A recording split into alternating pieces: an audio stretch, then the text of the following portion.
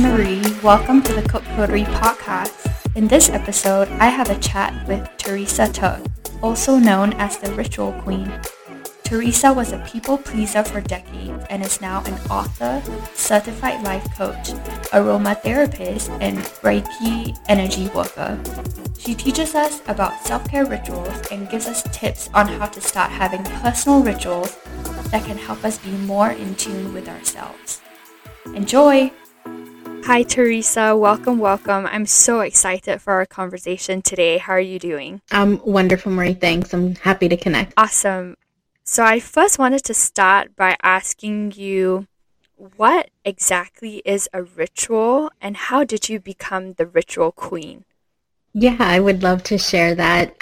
So a ritual, I know it can have like this connotation of being like something really woo-woo and witchy, but for me, what a ritual is it's just a routine that you do with purpose and intention and mindfulness behind it. So when you switch over, like if you have like a regular morning routine that you do, you can just switch it over to becoming something a little more sacred and special and making it a ritual by just putting like intention and purpose behind it. So, and you know, people will always say to me like, well, I don't really know like what intention to set for my morning routine or whatever. And I always say you can't go wrong with love. Like just you're doing it with the purpose of love, whether it's for yourself or for your family. But yeah, to me, that's the purpose of a ritual, is just to make a routine more sacred and special by just having, you know, mindfulness around it and really make it purposeful towards your end goal. So basically adding intention and just making your habits and routines more consciously done instead of going through the motions. Yes. Absolutely. Yeah, just be mindful about it. Like I even say like a cup of tea can become like something special. So when you're doing it, you actually take time to do it. You don't just like throw the kettle on, throw the bag in, wait for it to, you know, go off, pour your water in and like be done. Like actually I'm going to make this cup of tea and I'm going to enjoy the process. Like I'm going to slow down for a minute and I'm going to do this for myself because I deserve it. I'm going to give myself 5 minutes. You know, I'm going to pour the water with, you know, love in my heart and then take time, breathe it in, just like all of the, you know, the senses, get them all kind of revving and really make it an event kind of. I love that. Could you share with us your journey in becoming more mindful in your daily rituals and your journey with that? Yeah, absolutely. So I ended up being dubbed the Ritual Queen by my first coach that I had. And we were talking just about like all the things that I do on a daily basis. And I implemented all of these practices into my day on my healing journey. Because like I do therapy and things like that, like the traditional things, but I wanted more than just, you know, like my weekly therapy session to keep me in a good space.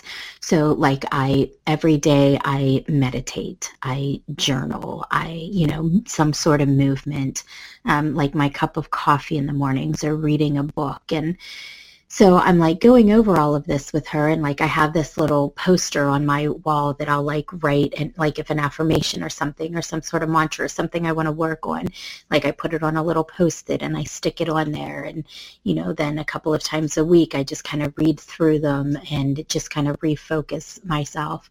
And she was like, holy shit, you're like a queen of rituals.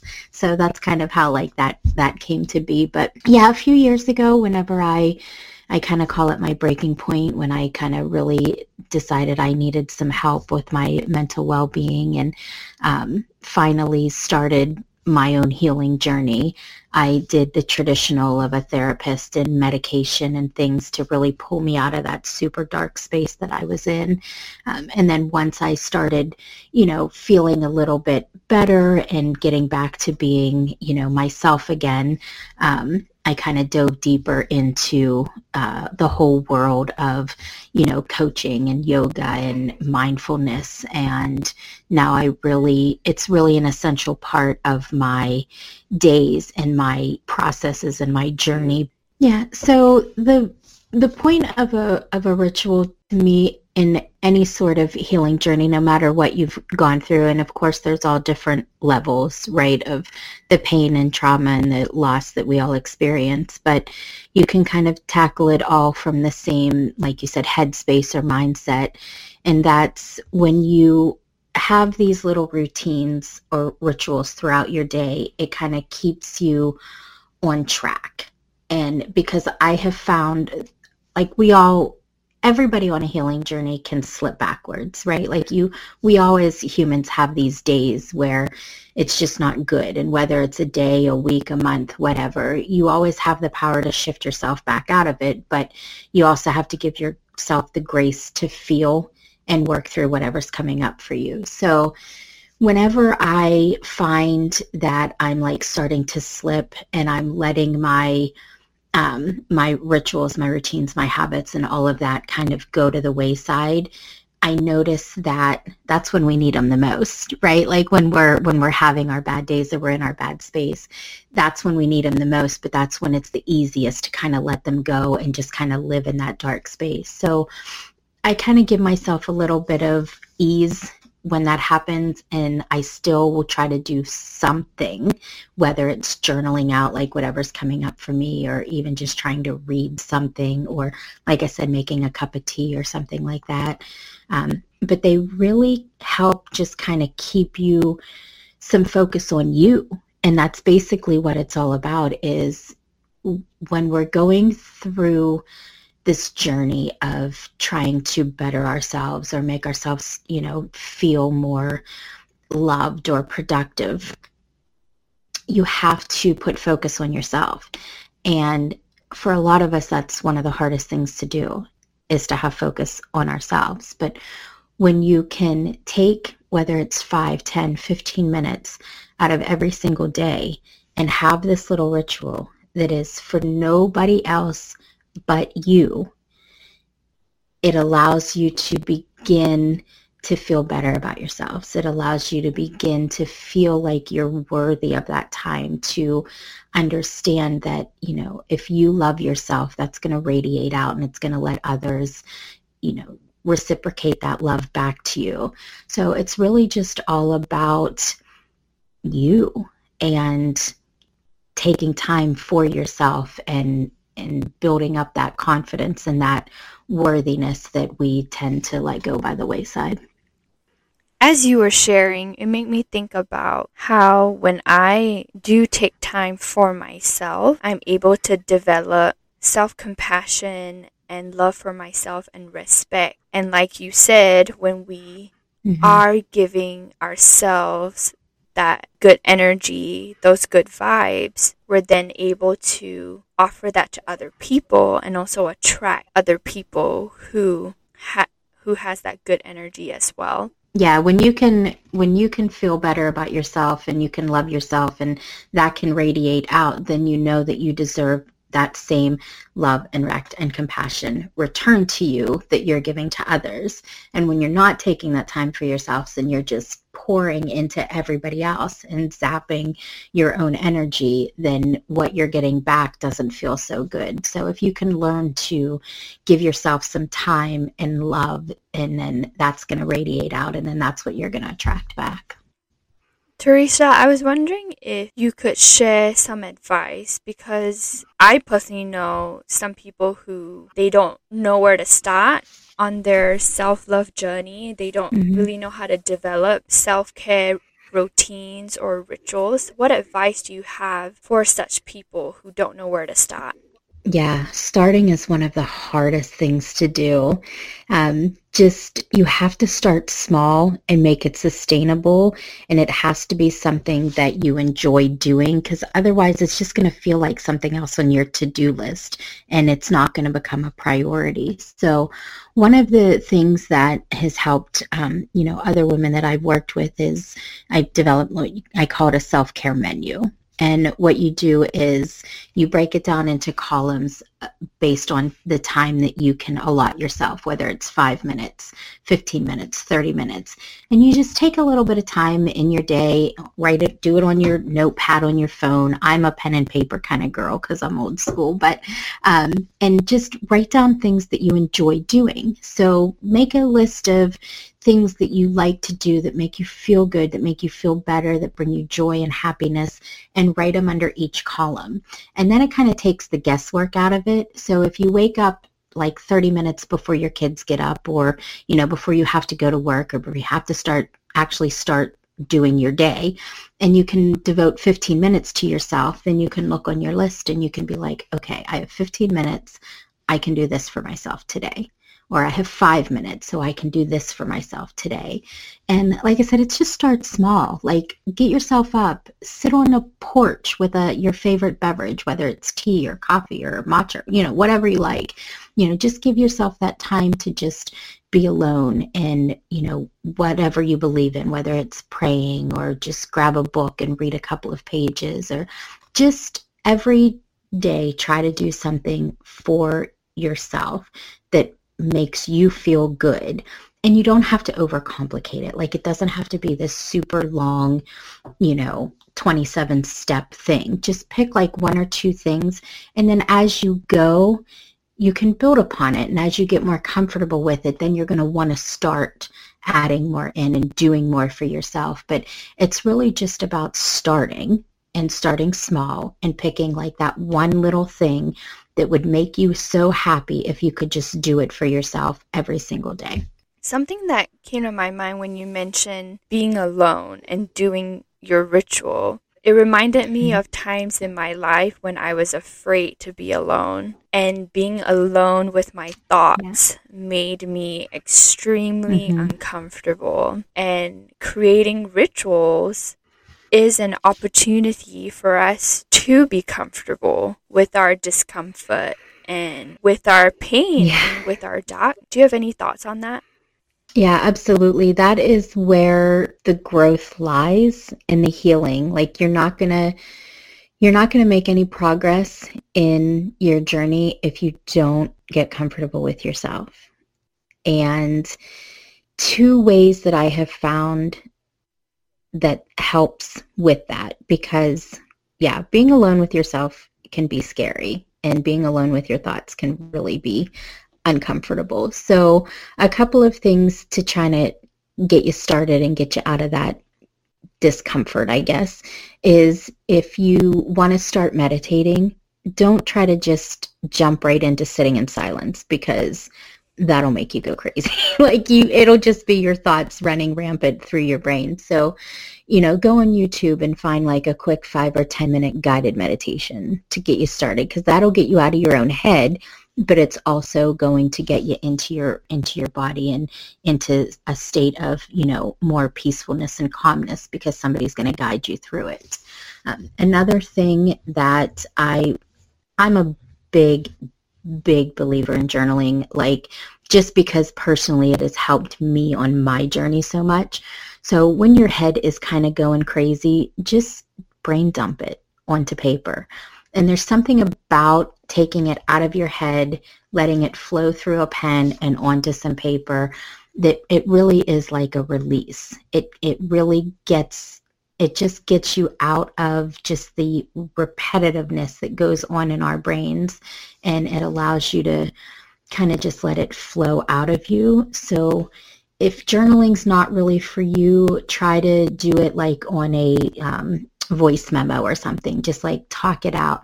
But you have to find a way to release what's going on in your brain to begin to get comfortable with the silence and with being alone with yourself. So those are two ways that I would recommend kind of starting the process of being alone with yourself. Thank you for sharing that, because in this age of technology and an increase in overdoses and addictions, we need to have more conversations. I strongly believe this, that we need to have more conversations on healthy escapes. And I love what you said about journaling, because you need to let it out, and instead of escaping in toxic ways, something as simple and clean and safe as journaling allows the mind and the body to be able to release negativity in a way that doesn't harm anyone. And it's a safe container just for you. Like, nobody's going to see it. Like, when I started, like, I was in a really negative, depressed state where I was having suicidal thoughts. And I was afraid to tell anybody about what was going on in my mind because it was scary. And so even like to talk to a therapist, it was scary to like speak out loud what was going on in my mind. So writing it out gave me that medium, gave me that platform to be able to release it out of my body without actually having to worry about judgment from anybody else. Have you ever gone back to read your journal entries, though? I have skimmed through a couple just as more of a reflective state to see like how far I've come. So, you know, being somebody that suffers from mental health and depression and stuff, it's always kind of lingering, right? Like it's always there. It's always something that can slip back in. So if I feel myself kind of going down that path and letting like the negative creep in or the self-doubt and stuff, I'll grab an old journal and I'll kind of, you know, maybe skim through it and then jump to something like more recent. And then it just allows me to like see how far I've really come. If I think, oh God, like I'm exactly where I was 3 years ago. Well, I'm not, and I can see that by going back through. But I don't really spend a lot of time going back through and rereading just because it's just like a release in the moment and I just let it out and then I move on. So I really only do it when I need some sort of like reflection to kind of help center me to where I'm at today. That makes sense. I was just curious because sometimes I do go back and look at my old journal entries because it does help me sometimes to develop compassion for myself, especially when I read painful things that I had experienced. And it does give me the courage that because I was able to overcome that, whatever difficulty I'm going through now, even though it might be a different challenge, not necessarily to compare the pain, but that because I have gone through what I've gone through in the past, I can continue to overcome whatever comes my way. Yeah, and that's beautiful. And that just shows that everybody's experiences are different and how we, you know, how one thing works for somebody may not for somebody else. So that's another part of it too, of course, is, you know, you have to develop it to work for you in your way and not compare to how somebody else works their journey. Thanks for sharing that. I appreciate that. I hope that any listener listening right now is learning from these different options because like Teresa said, every journey is different. What works for different people won't be the same for everyone, and we're all here to support each other and learn from each other. Teresa. Yeah, absolutely. Teresa, I was wondering if you could share with listeners how they can connect with you.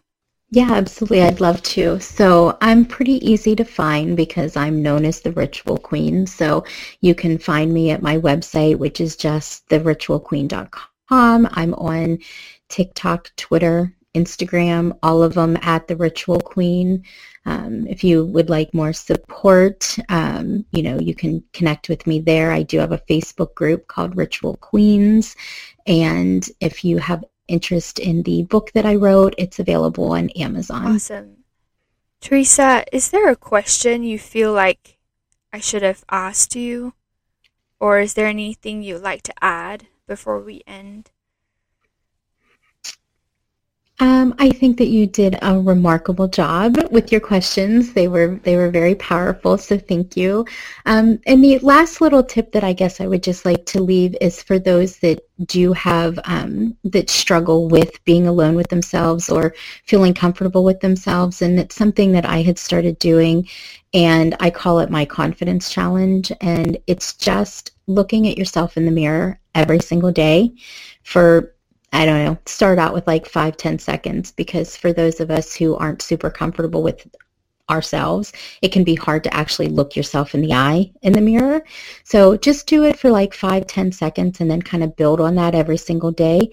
But when you do it, say something nice about yourself. Give yourself a compliment. And it can be really triggering and really hard at first if it just makes you uncomfortable, but I promise the more that you do it, it really will build up your confidence, and it'll kind of start that self-love and self-healing process. I love that. Thank you so much for sharing that tip. Thanks so much, Teresa. I'm so grateful that we were able to have this conversation today.